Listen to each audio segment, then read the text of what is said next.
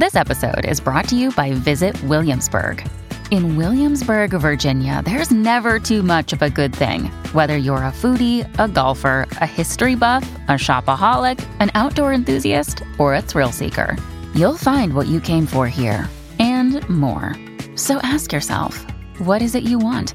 Discover Williamsburg and plan your trip at visitwilliamsburg.com. It feels like we're all being told to go on this diet, take that supplement. Ozempic will give you depression, but you know what'll cure that? Weed. Or you could try to balance your hormones. At Science Versus, we're like, what the is going on? Forget the crap online and listen to Science Versus. Just the facts. Oh, and a bunch of stupid jokes. What is a ghost's favorite fruit? Blueberries. That's Science VS. New season out on Spotify soon. Due to the graphic nature of this cult's crimes, listener discretion is advised. This episode includes discussions of occultism that some people may find offensive.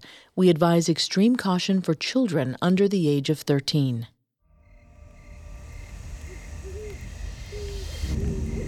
October 31st, Halloween. It was a cross-quarter day, precisely halfway between the fall equinox and the winter solstice. A holy day for witches. A small coven gathered to celebrate deep in the woods. 13 so-called wise ones shed their clothes. The chilly air nipped at their skin, but the fire welcomed them. They formed a tight circle around the flames. As the last of the sun's rays disappeared under the horizon, the coven began to chant. Bagahi Laka Bagahe. Lamak Kahi Akabahe. Corellios. The language was archaic, unknown, inhuman. Supposedly, the words translated to, "Kill in November, kill. I shall transport thee there myself, and without the aid of a sieve." The ritual was ancient, so ancient that the practitioners weren't even entirely sure what it was supposed to do. Legends suggested their words had the power to summon a demon or increase the coven's power. But the witches performed the act because it was their tradition, not because they understood it. They chanted until well past midnight, watched carefully by their founder, an old man named Gerald Gardner. As the air grew colder, he joined them as they leapt and thrashed about. Dancing helped them stay warm, but it also increased the charm's effectiveness. The coven thought they could feel spirits and powers thrumming through the air. The spell was working.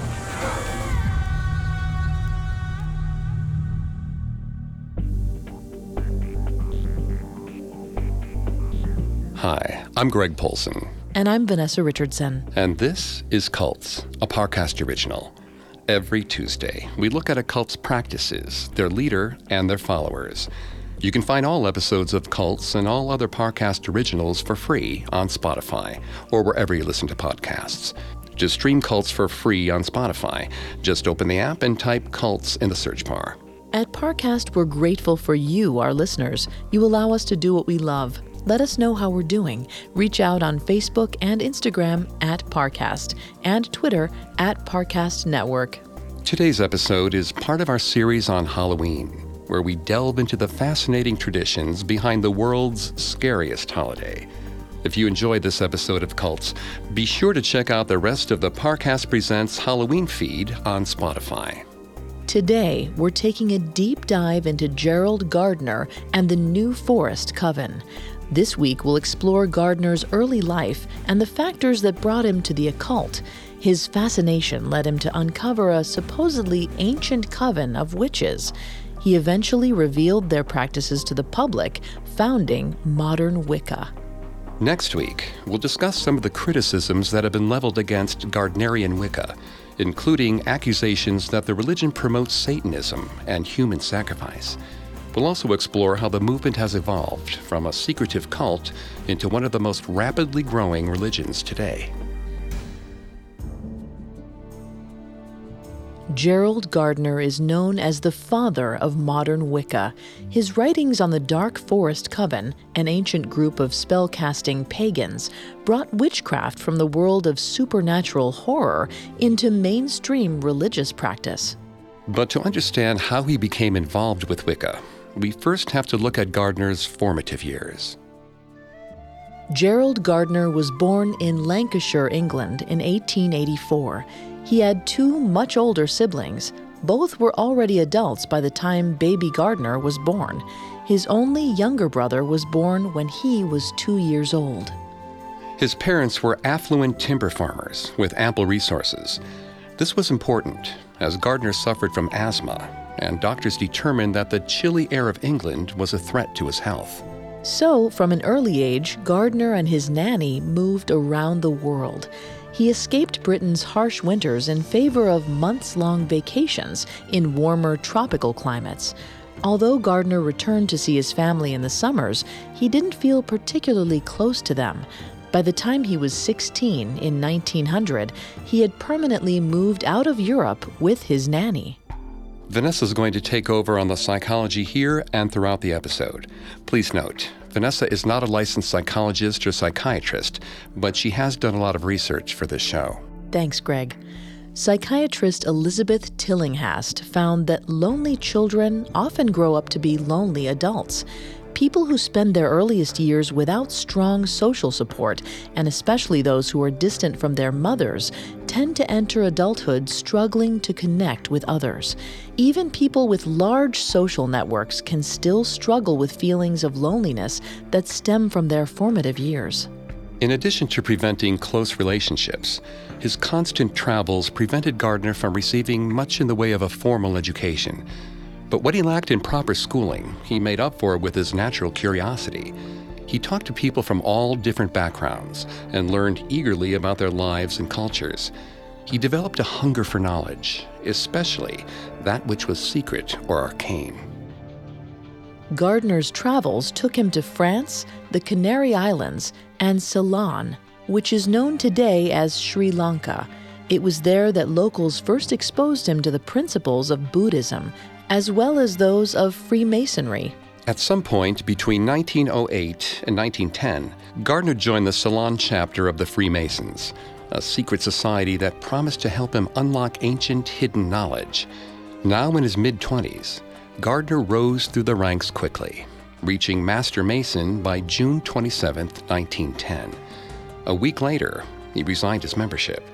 He saw no purpose in remaining with a group that had nothing more to teach him. Next, he became obsessed with obscure tribal religions, especially those with magical or spiritualist traditions. Gardner frequented mediums and fortune tellers, but was disappointed by their paltry tricks. However, his discouragement didn't lessen his fascination with the supernatural. Gardner had a voracious appetite to learn about any topic, but he never moved past his particular fascination with witchcraft and exotic magical cultures. In early adulthood, he split his energies between studying the supernatural and his latest obsession, anthropology. Of course, with no college degree, Gardner couldn't pursue anthropology professionally. Instead, he moved to Borneo. On the island, he continued to meet indigenous people and learn about their traditions in his spare time. But after years of globe-trotting and study, in 1927, 43-year-old Gardner finally had a reason to stop traveling and settle down when he met 34-year-old Donna Rosedale. The pair fell in love and soon wed. In the mid-1930s, Gardner and Donna moved to London and then to the British countryside. Even in small towns, though, Gardner was an expert at connecting with locals who interested him, in this case, counterculture and intelligentsia circles. Gardner worked hard in England to establish his reputation as a scholar, anthropologist, and magical enthusiast by finding his way into all the right parties. He even called on connections from his Masonic past to introduce him to the region's local secret societies. Although Gardner formed a wide social circle, he found himself most comfortable with the sorts of outsiders who eschewed proper decorum and shared his enthusiasm for the taboo. When he connected with British countercultural thinkers in the late 1930s, he didn't only find a community, he found an identity. Author Karen Carbo explored why some people become close friends while others remain casual acquaintances, and she found that the closest bonds are often formed between people who reinforce each other's self-perception. Britain's magic aficionados confirmed Gardner's own identity as an anthropologist and supernatural expert. Their support encouraged Gardner to follow his passions as far as he could. To supplement his occult education, Gardner read any book on witchcraft he could get his hands on. He was especially enamored with the works of Dr. Margaret Murray. She was an Egyptologist and archaeologist whose 1921 book, The Witch Cult in Western Europe, helped shape contemporary understandings of traditional English religion. Murray studied court transcripts from witch trials in the 1500s and 1600s. Trying to find some commonality in the testimony from confessed witches. She deduced that the accused all shared the same basic belief system. She coined the term Coven, or a group of 3 to 13 witches who worship and cast spells together. Most intriguing, Murray speculated that the witch trials of the past hadn't entirely stamped out pagan magic practices. She suggested that some covens may have continued to practice up to the present day, operating in secret. When Gardner discovered her books, he was thrilled by the notion that ancient witches might still be practicing the craft in England in his own lifetime. He wasn't only intellectually excited by the possibility, he desperately wished that magic was real. While most people would deny they believe in magic, nearly everyone is susceptible to magical thinking. This is a psychological phenomenon in which a person believes something that isn't supported by, or in some cases directly contradicts, facts. This includes common and innocuous irrationalities, like the belief in luck or superstition. But for people dealing with problems like chronic loneliness, magical thinking can become deeply ingrained in their worldview. It can be seen as the cure for their missing connection. Gardner longed for a more magical world as he dealt with life's banalities. Although he and his wife wanted a stable home, without annual wintertime travels, he suffered from the same respiratory problems that had plagued his youth. His doctor recommended that Gardner treat his symptoms with naturalism, better known as nudism. At the time, naturalism was a very popular remedy for everything from low self-esteem to poor circulation. Doctors believed that it provided stress relief through connecting to nature, as well as the invigorating effects of air-to-skin contact. Gardner took to naturalism. He found nude walks through the forest to be biologically and mentally stimulating. Even better, it gave him the opportunity to connect with the local nudist community. He came to find that naturalism also attracted counterculture people with eccentric attitudes about nature and traditional beliefs, like himself. According to Gardner, it was thanks to his naturalist connections that he met a mysterious 59-year-old woman named Old Dorothy Clutterbuck sometime around 1939. Although the records are clear that Dorothy and Gardner knew each other, there's little evidence to suggest that she had anything to do with nudism. In fact, many of the claims Gardner made about Dorothy are dubious. By all accounts, she was a prim and proper Christian woman who disdained counterculture movements. Gardner insisted, however, that Dorothy's socially conservative persona was just a cover to draw suspicion away from her arcane activities. He claimed that as he and Dorothy grew closer, she revealed her beliefs in New Age teachings, like reincarnation. At one point, while discussing their family histories, Dorothy proclaimed that she and Gardner had known one another in their past lives. The real turning point in their relationship, however, came when Gardner confessed that one of his ancestors had been burnt at the stake for witchcraft. It's hard to verify whether this ancestor really existed. It's possible that Gardner invented a witch relative due to a desire to belong to an older magical tradition. But Dorothy seemed to believe Gardner's story completely. After he disclosed his past, she announced, "You are of the witch blood. Come back to where you belong." Dorothy then revealed to Gardner that she belonged to an ancient and secret religion. Her practices stretched back to prehistoric England, well before the first Christian missionaries arrived. Dorothy was a witch. Up next, Gardner unlocks the secrets of witchcraft. Now back to the story. After a lonely childhood, 55-year-old Gerald Gardner found a welcoming community among British nudists in 1939. Not long afterward, he was drawn into a more secretive society when his friend, 59-year-old Dorothy Clutterbuck, revealed that she belonged to an ancient coven of witches. Gardner soon realized how much of a risk Dorothy had taken in revealing herself to him. According to Dorothy, their coven had been persecuted for centuries. She told Gardner of the Burning Times, a legendary period in which countless witches were executed for their beliefs. Although the Burning Times were centuries in the past, many modern witches operated in secret out of fear that the persecution could resume any day. Even in the 1930s, an era when most people agreed that magic didn't exist, Puritan-era laws remained on the books, permitting the police to arrest anyone who cast spells. Since 1736, the Witchcraft Act forbid the practice of magic, mediumship, and other cult practices in England. Ironically, the Witchcraft Act was written and passed by skeptics and was designed to target con artists who ran fortune-telling and psychic scams. However, the wording of the law forbade any kind of magical practice whatsoever, and Dorothy feared to go public because of it. Instead, she practiced in secret for her entire life, as had her mother and her grandmother before, going back centuries. They'd all been members of the New Forest Coven, and in Gardner, she saw the perfect potential initiate. Under Dorothy's tutelage, Gardner learned her ancient beliefs about nature, divinity, and magic.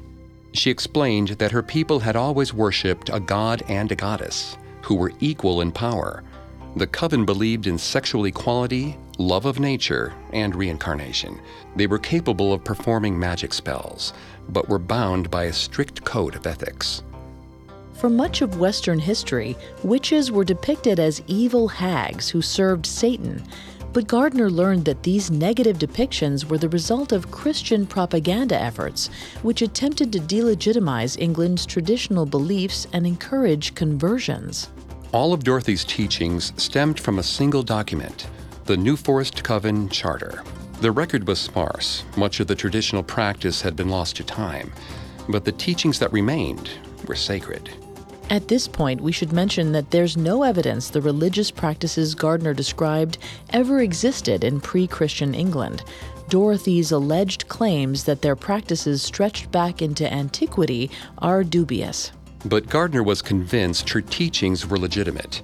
Much of what she said confirmed the things he had always hoped were true, that magic was real and had been practiced in secret since ancient times. Gardner also had faith in his own anthropological skill, and his gut instincts told him Dorothy Clutterbuck was a real witch. Under her mentorship, Gardner hoped that he too could learn to perform magic. In September of 1939, 55-year-old Gardner visited Dorothy's palatial home. Usually, the coven met in the forest, but as fall grew colder, more of their gatherings were hosted indoors. This meeting proved to be the most important of Gardner's life as a witch. He was initiated into the coven. Because the New Forest Coven was a secret society, the details of the initiation ceremony aren't fully known.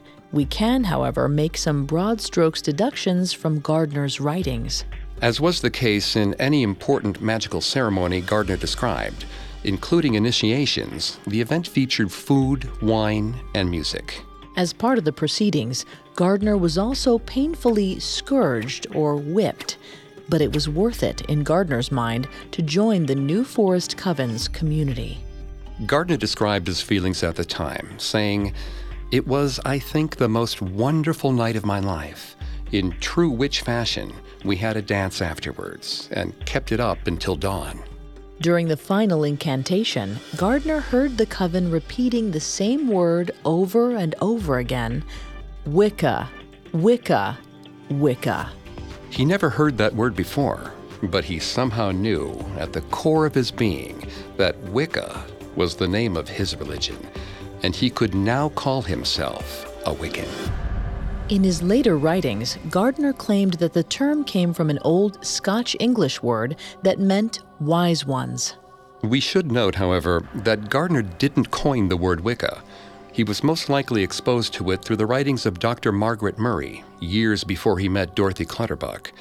In Murray's book, The Witch Cult in Western Europe, she defined Wicca as an Anglo-Saxon word, meaning witch.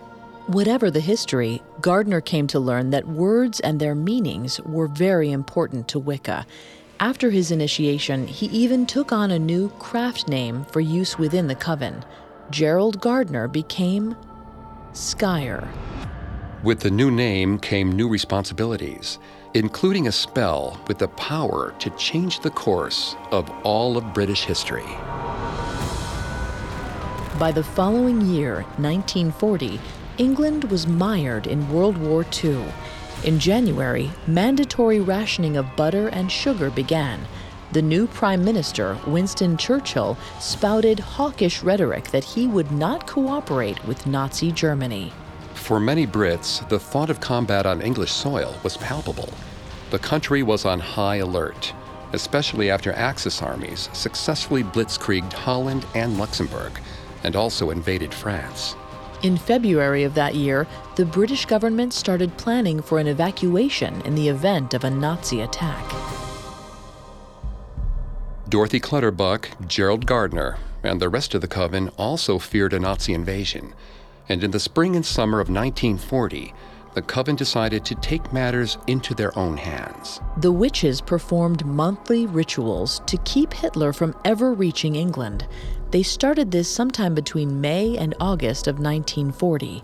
When the moon was waning, representatives from several covens throughout the country gathered in the forest. Of course, there's no record of these other covens, so it's difficult to say just how many there were, or if any of them actually existed. But according to Gardner, 17 witches in all participated. The Wiccans gathered brush into a sacred shape called the Great Circle. They then lit a bonfire and several candles, arranging them in such a way as to direct their magical energy toward Adolf Hitler and his troops.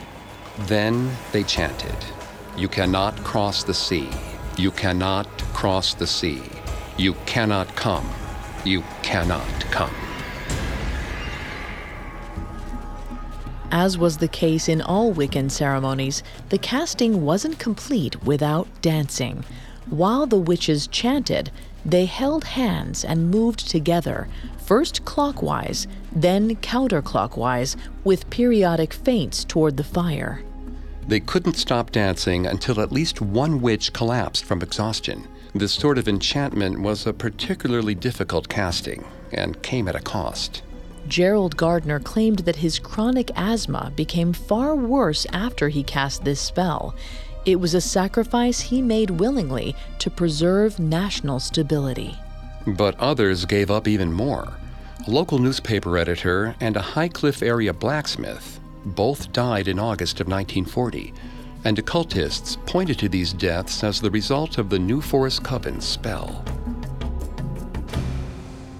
Columnist Glenn Collins noted that high-stakes ceremonies, like the anti-Hitler spell, may have increased Gardner's sense of loyalty to the New Forest Coven. When a new convert is confronted with an early threat to their faith, and especially when they're proactively involved in solving the crisis, they will feel even more devoted to their newfound religious home. The Nazi threat was all too real to Gardner before the magical ceremony.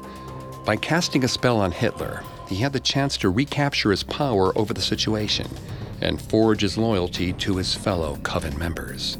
Whether it was because of their incantation or simply good Allied strategy, the Nazis never reached the British shores, and in September of 1945, World War II ended.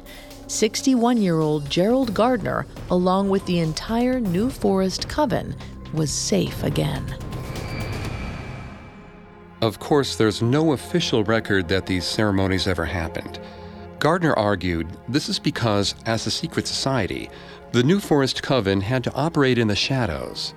Skeptics countered that he made up the entire story after the fact. What we do know is that for most of the 1940s, Gardner was entrenched in supernatural circles. In 1947, he established a new coven in Bricket Wood. Because his commitments with the New Forest Coven prevented Gardner from getting too involved with Bricket Wood operations, he appointed a woman named Doreen Valiente, the High Priestess of the new chapter. This is the first coven whose existence has been recorded, and critics point to this date as the real founding of the Wiccan religion, doubting its prehistoric origins. But Bricket Wood was just the beginning for Gardner. He looked for more opportunities to connect with other magic users. And on May 1st, 1947, 63-year-old Gerald Gardner met 72-year-old Aleister Crowley. Crowley was famous as a novelist and poet, but he was also an occultist. Coming up, Aleister Crowley grooms Gerald Gardner in the ways of the occult. Now back to the story. 72-year-old Aleister Crowley stood on the foreground of the occult movement in 1940s England. He took great delight in rebelling against his evangelical Christian upbringing and flouting traditional ethics. He was openly bisexual and hired sex workers to perform sadomasochistic acts. He was also fascinated with witchcraft and black magic, which he spoke of openly. Crowley's controversial behavior led the papers of the time to dub him the wickedest man in the world, the master of darkness, and the beast. When they first met, Gerald Gardner felt that Crowley didn't live up to his own reputation. He found that the beast loved posturing and shocking the masses far more than he enjoyed the pursuit of real magical knowledge. But in spite of Gardner's reservations, he and Crowley struck up a friendship. On June 14th, Crowley even initiated Gardner into a secret society that he belonged to, Ordo Templi Orientis, or the OTO. Gardner found the OTO to be quite similar to the Freemasons. In fact, practicing Masons were permitted to attend secret OTO rites without joining, because the initiation practices were so similar. But Gardner still loved the way the OTO incorporated unnamed magical traditions into their ceremonies. But not long after they met, Crowley passed away on December 1st, 1947. He left many OTO documents, including detailed charters outlining their rituals and bylaws, to 63-year-old Gardner. However, Gardner was spending more time with the Wiccan covens. He withdrew from the OTO shortly thereafter, but he still kept the documents. Although Gardner had lost interest in the OTO, he continued to explore other magical traditions. Around this time, he became deeply interested in the Kabbalah, or Jewish mysticism. Elements of Kabbalah, like many of the practices that captured Gardner's interest, eventually made their way into Wiccan rituals.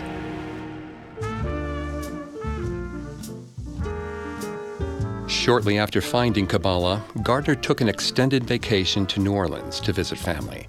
During his stay, he became fascinated with voodoo. He later announced that voodoo and Wicca had the same ancient roots, and the two were different expressions of the same religion. Armed with his newfound magical knowledge, at some point in the late 1940s, Gardner returned to England and approached the High Priestess, Dorothy Clutterbuck, with a bold new proposition. He wanted to rewrite their most sacred document, the New Forest Coven Charter.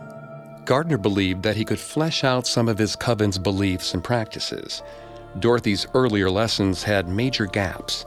And Gardner insisted that his extensive anthropological research armed him with new supernatural knowledge.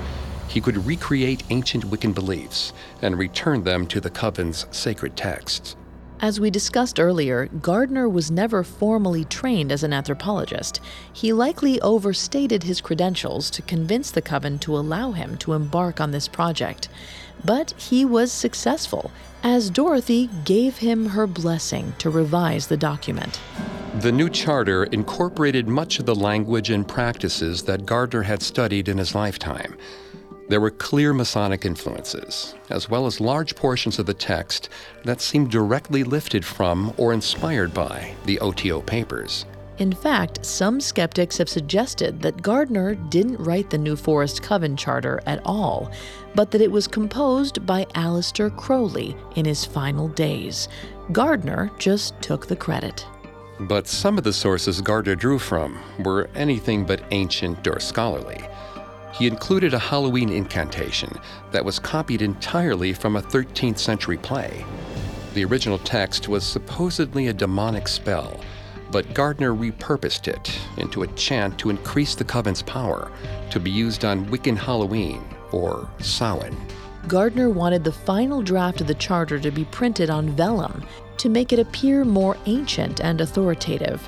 However, the parchment was difficult to find and very expensive, so instead he wrote the New Forest Coven Charter on the back of an outdated will. Unfortunately, Gardner didn't keep a record of which portions of the charter were recorded in the original document and which he added. That makes it difficult to determine how much of Wicca is truly traditional and how much is an invention of Gardner. Once more, critics point to this as evidence that the New Forest Coven and its charter never existed prior to Gardner. Regardless, in rewriting the charter, Gardner established himself as a world authority on Wicca and witchcraft. But permanently shaping the New Forest Coven's religious practice wasn't enough for him. He wanted to transform Wicca into a massive global religion with thousands of practitioners. And in spite of the Coven's protests, he'd soon bring the secret society into the harsh light of day. Loyola University's Dorothy Catherine Cleespies explored how a new convert's mental state is impacted after finding a new religion. She found that a conversion spurs a person to view all of their social relationships through a religious lens.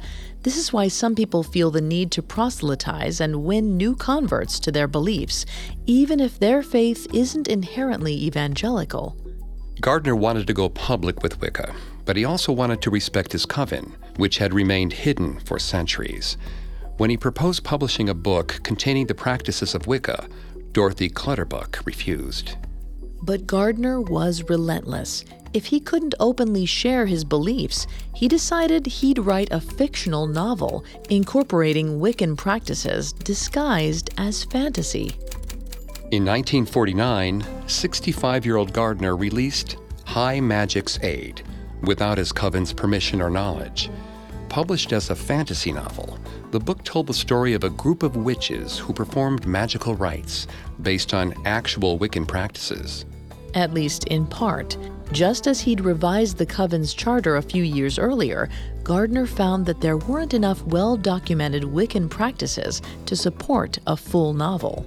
So, High Magic's Aid blended Gardner's Wiccan beliefs with fantastical inventions he used to advance the plot. He hoped that some readers would be able to read between the lines, see the grain of truth about his religion, and join the secret society.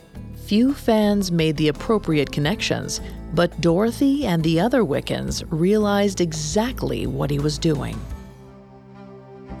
The Coven didn't approve of Gardner sharing their secrets, even if he only did so via insinuation. Although there's no evidence he was formally expelled from either the New Forest Coven or the Bricket Wood Coven after the publication of High Magic's Aid, he spent the subsequent years traveling. Gradually, he fell out of touch with his former colleagues. Even so, between the publication of High Magic's Aid and his revisions to the charter, it was clear Gardner wanted to reshape Wicca. He loved the religion and its practices, but noticed that the number of covens and practitioners were dwindling. Again, it's hard to say how many Wiccans actually existed at the time, as the only documented coven was the one at Bricket Wood, which Gardner founded. But he feared that if Wicca didn't go public soon, the entire practice would die off and disappear forever. And he was encouraged, because Great Britain was changing around him for the better. In 1951, Parliament replaced the Witchcraft Act with the Fraudulent Mediums Act, which specifically forbade scammers from pretending to have supernatural powers. The practice of real magic, however, was fully legal under the new legislation. Inspired by the new law, Gardner once more advocated for the covens to go public. They had to share their beliefs with the world, especially now that they were safe from the threat of arrest. This time, they found Gardner's arguments persuasive. He may have been bolstered by the fact that Dorothy Clutterbuck passed away in 1951, and she was succeeded by a new high priestess. Most likely in an effort to preserve the high priestess's identity, Gardner never identified her by name in his writings. Instead, we only know her craft name, Dafoe. Dafoe and Gardner had apparently been close friends for a long time, even before she accepted the role of high priestess, because Gardner's wife, Donna, was never particularly interested in witchcraft. Dafoe filled Gardner's need for a partner and companion within the coven. In exchange, Dafoe showed Gardner affection and possibly preferential treatment. Their relationship was so close, in fact, that there were rumors the pair was having an affair, although there's no concrete evidence to support that claim. In 1951, with Gardner's prompting, Dafoe was ready to take the New Forest Coven in a direction that Dorothy had never dared. She gave 67-year-old Gardner her blessing to share his beliefs with the world. For 3 years, Gardner compiled everything he could find about Wicca. Not only did he detail Wiccan theology, he also traced its history all the way back to prehistoric religious practices to support his claims that the doctrine was ancient. Gardner referenced many of Dr. Margaret Murray's theories in his book, although by that point, much of her work on ancient witchcraft had been discredited. Because her sources were primarily the testimony of accused witches who confessed under duress, her research was of dubious quality. In addition, new archaeological discoveries contradicted many of Murray's claims. Finally, many critics pointed to the utter lack of evidence that witchcraft could have persisted in secret for centuries. But Gardner still believed in Murray and her claims. He backed her original arguments with his own self-proclaimed anthropological expertise. In 1954, Gerald Gardner released his life's work, a book that covered the history of Wicca, its core beliefs, and an overview of its practices. The piece was called Witchcraft Today. The book was explosive in the burgeoning counterculture movement. Previous scholars had published research on traditional religious practices, but this was the first time a self-proclaimed witch stepped into the mainstream. Gardner reportedly received a slew of letters from New Age pagans and traditional magic users worldwide, thanking him for bringing their beliefs to light. But others condemned Gardner and Wicca as harmful or dangerous. He was accused of mocking Christian theology and poisoning the minds of impressionable children. Gardner delighted at every response. In his mind, even his critics served a practical purpose, as the controversy around Wicca ensured that the group would receive even more exposure. The more people heard about Wicca, the more they'd be willing to join. And Gardner positioned himself as a personal mentor to any potential new converts. Forensic psychologists Emily Pica and Carrie Verno found that as people age, the boundaries between friendships and mentorship relationships begin to blur. Older people seek out relationships not only based on shared interests, but also for the opportunity to impart their wisdom to the next generation. Although Gardner had always longed for a community, as he grew older, he began to seek out pupils more than peers. In order to ensure potential converts weren't scared off from Wicca, Gardner did what he could to guide the religion's narrative in the press. In the years following the publication of Witchcraft Today, Gerald Gardner, now into his early 70s, gave frequent interviews and wrote numerous articles about his religion. His fellow witches objected to some of his disclosures, but there seemed to be no real consensus on which rites were supposed to remain secret and which were okay to discuss with the wider world. Letters exchanged between Gardner and other Wiccans in the Bricket Wood Coven grew increasingly tense and even hostile. Bickering about Gardner's fame-seeking threatened to tear them apart. Even worse, the uptick in public attention toward Wiccans was accompanied by frenzied accusations of Satanism, ritual murder, and dark magic. As England got caught up in a panic, irresponsible reporters and tabloids claimed that ordinary accidental deaths and murders were actually caused by the occult. Doreen Valiente, the Bricket Wood Coven high priestess, tried to bring him in check. She asked him to sign a contract outlining proper procedures when making statements to the press. Gardner balked at the request. He was now the face of Wicca, and nobody could tell him what to do. But he could also sense that he was wearing out his welcome with the local covens. He grew anxious to leave the country. In the years after the publication of Witchcraft Today, Gardner and his wife spent more time away from England than ever before. While traveling during the 1950s and 60s, Gardner founded new covens all over the world. He personally initiated countless outsiders into Wicca. He didn't see any purpose in keeping the old ways a secret, especially when so many book readers responded enthusiastically to his disclosures. In an effort to preserve some of the New Forest Coven's original teachings, he insisted that only he had the authority to initiate new members, and those he initiated could initiate others, and so on. As Wicca grew and spread, each new member was able to trace a lineage back to Gardner. By 1965, an estimated 1,623 people belonged to a Gardnerian coven, and with each day, the numbers grew. Gardner no longer had to fear that Wicca was in danger of dying out. Instead, public interest exploded, much to the discomfort of his more traditionalist coven members. Thanks to Gardner's efforts, witchcraft resumed in England. But dark suspicions were already forming, and the coven started to fear the burning times had returned.